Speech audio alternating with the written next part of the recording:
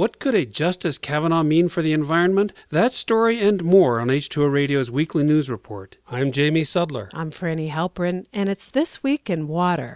The nomination of Brett Kavanaugh to replace Justice Anthony Kennedy on the Supreme Court has raised concerns about the fate of Roe v. Wade, the Affordable Care Act, and also the environment. In Kavanaugh's view, EPA may not be authorized to pass rules to regulate air and water pollution unless Congress tells it specifically to do so. The New York Times reports that Kavanaugh's philosophy says that in the absence of explicit instructions from Congress, any far-reaching effort by the EPA to tackle environmental problems should be met with deep skepticism by the courts. That philosophy often put him sharply at odds with the Obama administration, which sought to harness older environmental laws to deal with newer challenges like global warming. To some, this represents less protection of air and water, not just because the current Congress is unwilling to pass environmental legislation, but also because the legislative branch is not set up to rapidly address emerging contaminants and other pollutants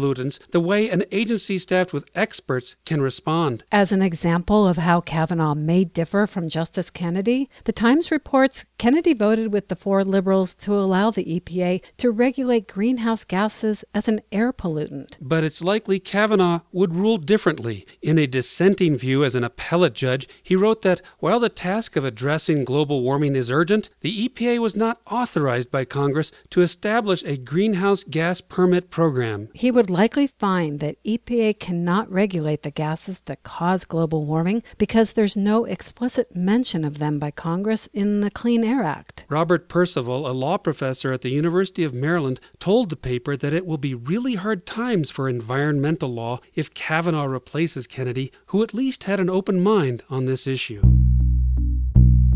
A significant majority of the fishing industry has just agreed to protect a creature that's about as long as your pinky finger. Antarctic krill are translucent little crustaceans. After being captured, they are ground into meal and fed to farm-raised salmon and aquarium fish, and they're processed into omega-3 fish oil supplements. But scientists and organizations like Greenpeace have been campaigning for the industry to stop fishing for them in critical regions due to their declining numbers. And now 85% of the companies have agreed to halt fishing for them in large areas off the Antarctic Peninsula. Krill are at the bottom of the food chain, feeding penguins, whales, squid, and seals. Now, the BBC reports that they will be protected in almost 2 million square kilometers in the Weddell Sea. Beside feeding so many other animals, krill also help offset the effects of climate change by removing carbon dioxide through consuming carbon-rich algae.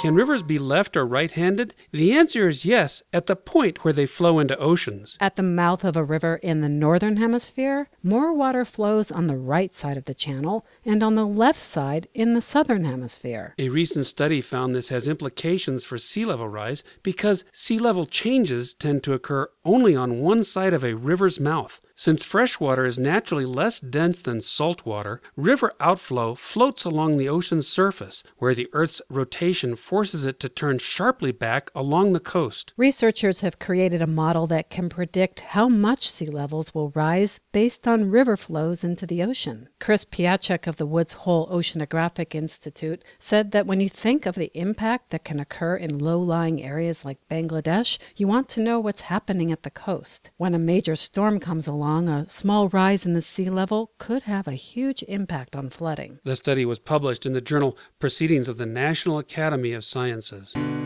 After an oil rig or an artificial structure in the sea has passed its prime, it's generally been agreed it should be removed. But a large group of scientists is now encouraging environmental authorities to rethink that because they've seen extensive marine life such as flatfish and other animals around the rigs. One of the researchers, Jonas Thielman, said that they've seen many more porpoises around the rigs than in surrounding areas, and that one can't throw a fish hook without catching one of the many cod around the legs of the structure. He also also said that they are encouraging officials to consider each structure's possible removal or just partial removal on a case-by-case basis. That tubes, bars, and concrete bricks are beneficial for plants and animals, which attract other fish and mammals. Another benefit to leaving the partial structures is that they would provide protection from trawling along the bottom of the seas. The study was published in the journal Frontiers in Ecology and the Environment.